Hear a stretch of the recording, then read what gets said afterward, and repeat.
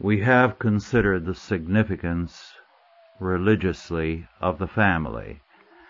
Now we will touch on the social significance of the family, or the significance of the family as a social institution. Those of you who have heard me on other occasions speak about the family will find that much of what I say in this session will be familiar to you, but it is necessary ground to cover as a preparation for what we will deal with next month. Under God, the family does have a great social significance. This is one reason why there is so much hatred for the family in our day, because the biblical family pattern is a radical and total threat to the emerging world order as humanism envisions it. The family controls under God. The family, in terms of biblical law, controls, just to cite briefly and to leave specifics for a later date, children. That means control of the future. It controls property, because in the Bible, property is not family or state-owned, not individual or privately owned or state-owned, but family-owned. It is community property. We have relics of that in our law today. Then third, the family controls inheritance, which the state is increasingly working to control. It controls also education, and the family is moving to reestablish its power in this field with home schools and Christian schools. And finally, in Scripture, the family is the basic welfare institution. Now, these 5 areas are the basic powers in society. Under God, they belong to the family. Increasingly, the modern state is trying to wipe out the family and to take over each of these areas. Then there's another aspect of the family in terms of Scripture, against which the modern state is totally at war. To understand this, it is important for us to go back to Byzantium and the Empress Theodora, Justinian's wife. I've spoken more than once about Justinian and Theodora, so most of you are familiar with the outlines of her life. Born to an animal trainer in the circus arena, she and her 2 sisters, when their father died, were sold when they were far from being teenagers into houses of prostitution. And this is how Theodora grew up. She was abandoned on a business trip by a Roman businessman in North Africa, became very ill. A Christian presbyter took her in, nursed her, and taught her the faith. Subsequently, it led to her conversion after she had returned to the capital. In time, she married a young lawyer who became Justinian, the great emperor of Byzantium. Now, when the revision of the Roman legal code began, Theodora insisted on sitting with the lawyers and rewriting all Roman family law in terms of Scripture, in terms of 5 basic premises, all of which were derived from Scripture. First, her insistence that the only legal sexual relationship is marital. Second, this law was applied to all classes, rich and poor, and there were criminal charges for violation. Third, all illicit, non-marital sexuality was punishable by corporal punishment, imprisonment, or banishment. Fourth, there could be no legal contract for non-family sex with regard to money or property with mistresses, concubines, or prostitutes. And anyone taking part in such a contract was an accessory to a crime. It was routine in those days for a wife to find on the death of her husband that a mistress or a concubine or a prostitute had persuaded her husband, or when he was drunk had him sign a paper leaving her everything, and the legitimate wife and children would be out in the streets. It was commonplace. This was made totally impossible. Property could not be alienated from the family. If the son was not worthy, it had to go to someone in the family line. Then, fifth, the family was defined as the only legitimate and normal way of life. This was a revolution. It meant that what God declared in His Word was now made basic to Western civilization. And this prevailed, this order, until after the French Revolution, efforts began to be more and more open to subvert everything that the Code of Justinian, in particular Theodora's work, represented. In this century especially, it has increasingly become very open and vocal, especially since World War II. As a result, we have a determined assault on the family and the legal inheritance we have from Theodora. It culminated in the late 1970s under President Carter with the White House Conference on the Family, which defined the family in non-Christian terms so that it could be two lesbians living together or two homosexuals living together. And it was obvious that the White House Conference on the Family gave priority to these anti-biblical forms of supposedly family life.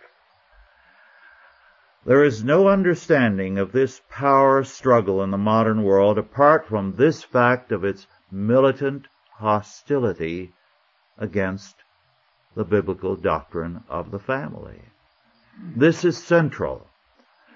It is assumed, and quite rightly, that if the biblical doctrine of the family be undermined and destroyed, then the whole of Christianity will crumble. So, the doctrine now is that religion is a purely private matter. It's what you believe and the opinions you hold, and you have full religious freedom for your faith, provided you keep it between your two ears. It cannot be a public matter, which is to say, God has no relationship to society. Then, similarly, to say that the biblical doctrine of the family is again a purely private matter. There is nothing inherently true or basic about it. Nothing that says that if you depart from this, society begins to crumble, as we believe under God is the case. Marx and Engels, therefore, made it clear, understanding this correlation, understanding that the family is basic to the religious life of people, to their theological awareness, because it is God's order, and God is best served, God is best known in the context of God's order. Therefore, they held that the death of God and the death of the family had to go together. Engels in particular wrote extensively on this, the necessity for combining the death of the Holy Family, Father, Son, and Holy Ghost, they said, and the death of the earthly family, father, mother, and child. H.G. Wells called for the liberation of individual sexual conduct from social reproach and from legal controls and penalties. Those are his words.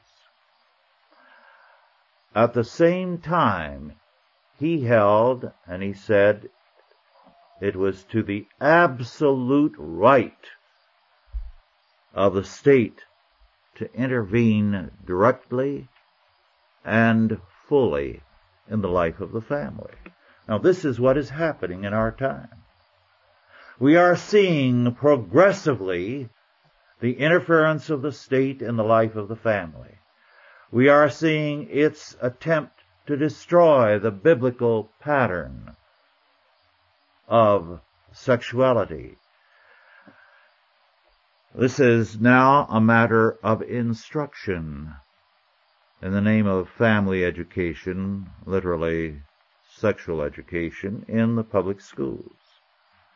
Public schools, state schools truly, are anti-familistic to the core. Their goal is the destruction of the family and Christianity. James Bryant Conant, back in 1948, in a study commissioned by the NEA, declared, and I quote, "Wherever the institution of the family is still a powerful force, as it is in this country, surely inequality of opportunity is automatically and often unconsciously a basic principle of the nation.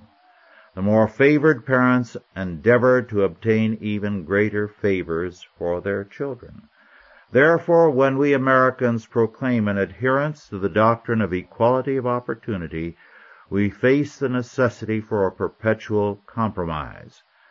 Now, it seems to me important to recognize both the inevitable conflict and the continuing nature of the compromise." Unquote.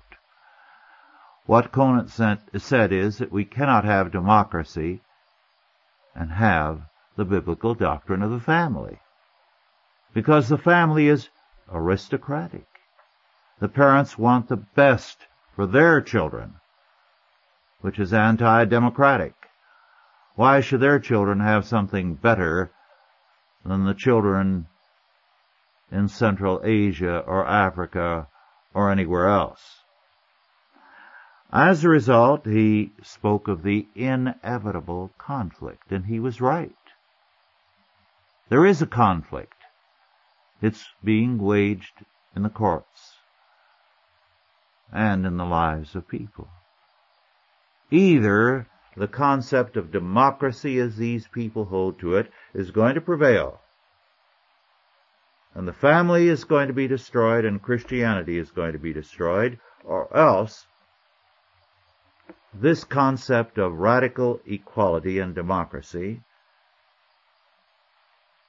will be destroyed.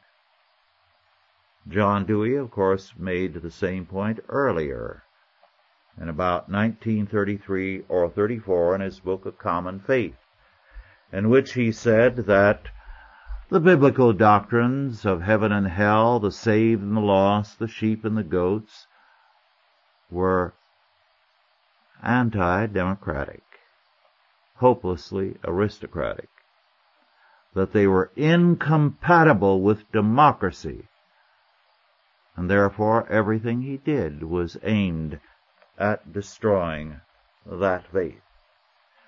It is because the family is so important under God that it is being attacked. In Sweden, by the way, Dr.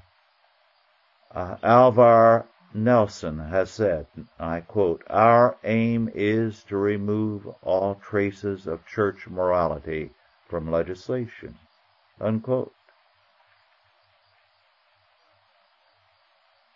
The sad fact is, by response, the church does too little to strengthen family life. And church schools and colleges are not aware of the importance of the family and the war being waged against the family. The powers of the family under God are recognized by the enemy, but not the people on our side.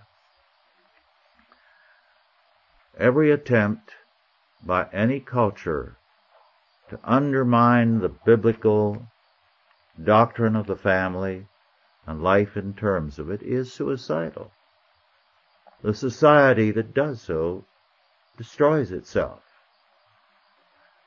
And we are seeing today the collapse of a humanistic culture. The only question is, will the churches collapse with it? Because they have forgotten the wealth that is theirs in terms of God's law word. The state is facing a growing number of problems, and the state is unable to cope with them. Every time it enters into an area, it aggravates the problem. I was talking a few days ago with a black intellectual, an outstanding leader, who was describing the destruction that had taken place with the entrance of the federal government into civil rights. That a great deal of freedom was being won by the blacks on their own before that happened. Now you have, with a minimum wage law and a number of other things that are supposed to protect black youth, the most massive unemployment in history. Nothing like it during the Depression. Youth unemployed and being destroyed with drugs and crime. But the family is able to cope with all emergencies when it is under God and His law. We thus face a major crisis.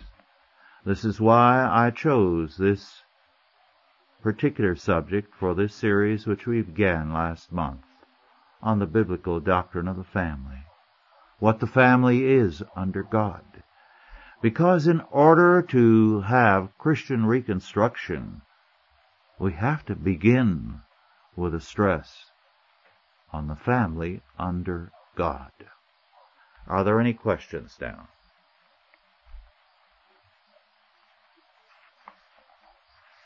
Yes, David. I'd like to ask you about your observation you made on Psalm 127 in our first session, when you didn't come out and say you'd translate this verse different, but you put a different meaning to the verse that He gives His beloved sleep than people usually give. I wish you'd just elaborate on that a little more. Yes, a good many translators and paraphrasers will give that. He gives to His beloved as they sleep. So that is a reading that is legitimate, and is probably the correct meaning. He gives to His beloved as they sleep. So what the psalmist is saying, it isn't your worrying, your fretting, your endless activity, your feeling, I'm going to do something about my problems, that brings a solution, but the Lord building the house. And when we make Him basic to our family life and our national life, He gives to His beloved as they sleep. Yes? I was talking to somebody the other day that's working on Roman family law and the change over to Christian family law.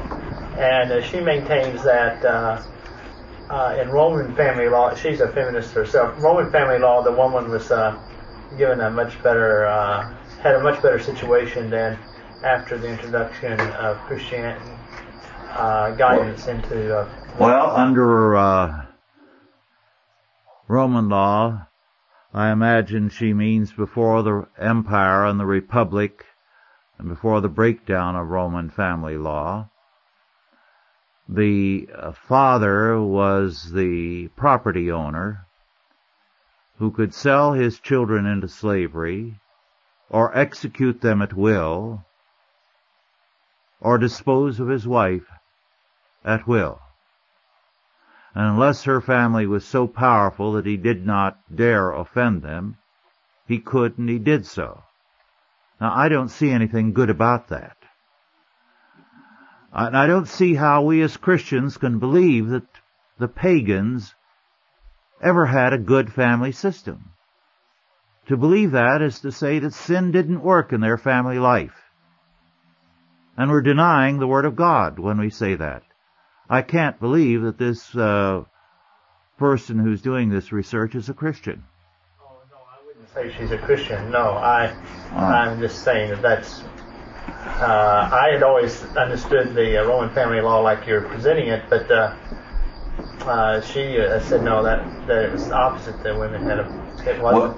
Well, it is a part of the property themselves, and they could have their own businesses, and it was separable and so forth. During the Empire, as the family broke down and homosexuality and adultery became routine, you had a feminist movement in Rome. And what she is describing is in terms of probably feminist presuppositions and saying this was the ideal order. Yes, Otto. Well, I recall that Cato the Elder debated the subject when the proposal came in the Roman Senate to grant women equal legal rights. And he said if we add to their natural superiority and equality in law, we will be undone and the empire will be destroyed. Yes, I recall that statement by him in Plutarch. No, you see, we do have today the idealization of pagan culture as though Christianity came in as the destroyer. Yes. They had another so-called feminist scholar that spoke at the Graduate Theological Union on witchcraft a little while ago and said that the Christian witch trials killed 3 million women, which is, of course, absurd. At the height, they only killed about 3,000, and that was in the continent. But that was picked up by the Daily Californian and quoted as factual. Yes. Well, of course, the classic study of about 10 years ago by Jeffrey Burton Russell on medieval witchcraft is a very interesting work. It's now available in paperback. And the point he makes is that to his horror, when he made a careful study of the facts, he found that the witchcraft movement was a revival of every kind of evil: cannibalism, human sacrifice, homosexuality, incest, and a great deal more. And it made him, he admitted in the closing pages of this research, fearful of our future as he saw reviving paganism. He said, we will certainly go back to a like thing. And it's interesting because Burton does not believe in the Lord, does not believe in a vague God, but he has come to believe in the devil. He's written 2 books about the devil, trying to come to terms with some evil force or forces in the universe. Yes? I was wondering, when you said that one aspect of the family was welfare, would you talk about that welfare as compared with the welfare in the church that we understand? Yes. I will be dealing with this more at a later date. But the church is the replacement under Christ of the tribe outside of Christ, the extended family. And it is called the household or family of faith. So the particular family and the larger family of the church together work as families in Christ to alleviate human need. Yes. Excuse me. What has the Industrial Revolution done to alter family life? You know, the husband goes off and the wife is at home with the children. And the second part is, what can be done today to overcome the barriers that presents? There's a myth that the Industrial Revolution was very damaging to family life. Supposedly before that, the family worked under one roof and so on. This is an idealized picture. It's not true. The pre-industrial family was on the ragged edge of starvation all the time. And starvation was a very significant factor. What the Industrial Revolution did was to enable the poor now to live better and to have a stronger family life. The Industrial Revolution, for example, in England has been smeared by the aristocracy who hated the fact that ordinary people were becoming wealthier than they were as a result of industry. So they dug up every piece of dirt they could to vilify it. And you hear a great deal about the cheap housing tracts that proliferated with the Industrial Revolution. Before that, the poor were living in hovels and shanties that, if you leaned hard against them, would collapse. They were living almost on an animal level. Now they had cheap housing. What was wrong with that? They very quickly advanced to better housing. And they were able to do this because they were able to make money. Before that, they couldn't. If you want to picture what London was like before the Industrial Revolution, get the pictures of Hogarth, especially his Gin Alley. And that was a very literal drawing of an actual scene in London, which was routine in London life. Any other questions or comments? Yes. You mentioned that the family is more basic in some sense than the church. That is as a church structure. So what is if the family and let's say a local church come in conflict, which it takes priority? Why does the family what? If the church and the local church and a family come in conflict, the family wants to do certain things, the church wants to do the other. How is the conflict resolved? Well, first of all, if the family and church are both under Christ, they will not be in conflict. Second, very often the church today seems to think that it is the only Christian institution. And that's wrong. I have over the years seen churches that had a calendar they passed out before the beginning of each month that you were to put on your refrigerator with activities for every day of the week for the father, the mother, and the children, and you were expected to be at the church and involved, or you really weren't with it. It was very destructive of family life. I know some years ago one couple told me they were leaving the church because They could not take the endless nagging to be at the church for one thing or another all the time. It was destroying their family life.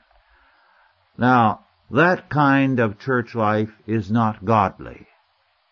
It is saying you can't be a Christian unless you're inside the church. That was the late medieval doctrine, which led to having the church doors open all the time, because if you couldn't get inside the doors of the church when you needed God's grace, you didn't have it. You were a lost soul. That was the implication. So 24 hours the church had to be open, because that was the only way you could reach God, according to some. And many Protestants seem to have that impression. You're not in contact with the Lord unless you're there in the church. Well, that's a denial of the priesthood of all believers. It's a denial of the biblical doctrine of the family. Every time the church begins to depart from Christ, it stresses not the Lord, but the institution of the church. And that is an evil. It isn't the church we are to believe in and be members of, but Jesus Christ. And the church as an institution is to be a member of Jesus Christ. And a lot of churches are not. They seem to think membership is in the church essentially.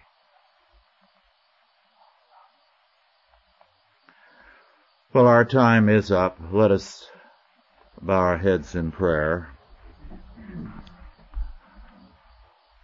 O Lord our God, thy word is truth, and thou hast given us a great responsibility and the power to change the future as fathers and mothers, as sons and daughters, and as members of the family of Jesus Christ. Bless us in our service, and make us strong by thy word, that we might be more than conquerors through him that loved us. And now go in peace. God the Father, God the Son, and God the Holy Ghost bless you and keep you, guide and protect you, this night and always. Amen.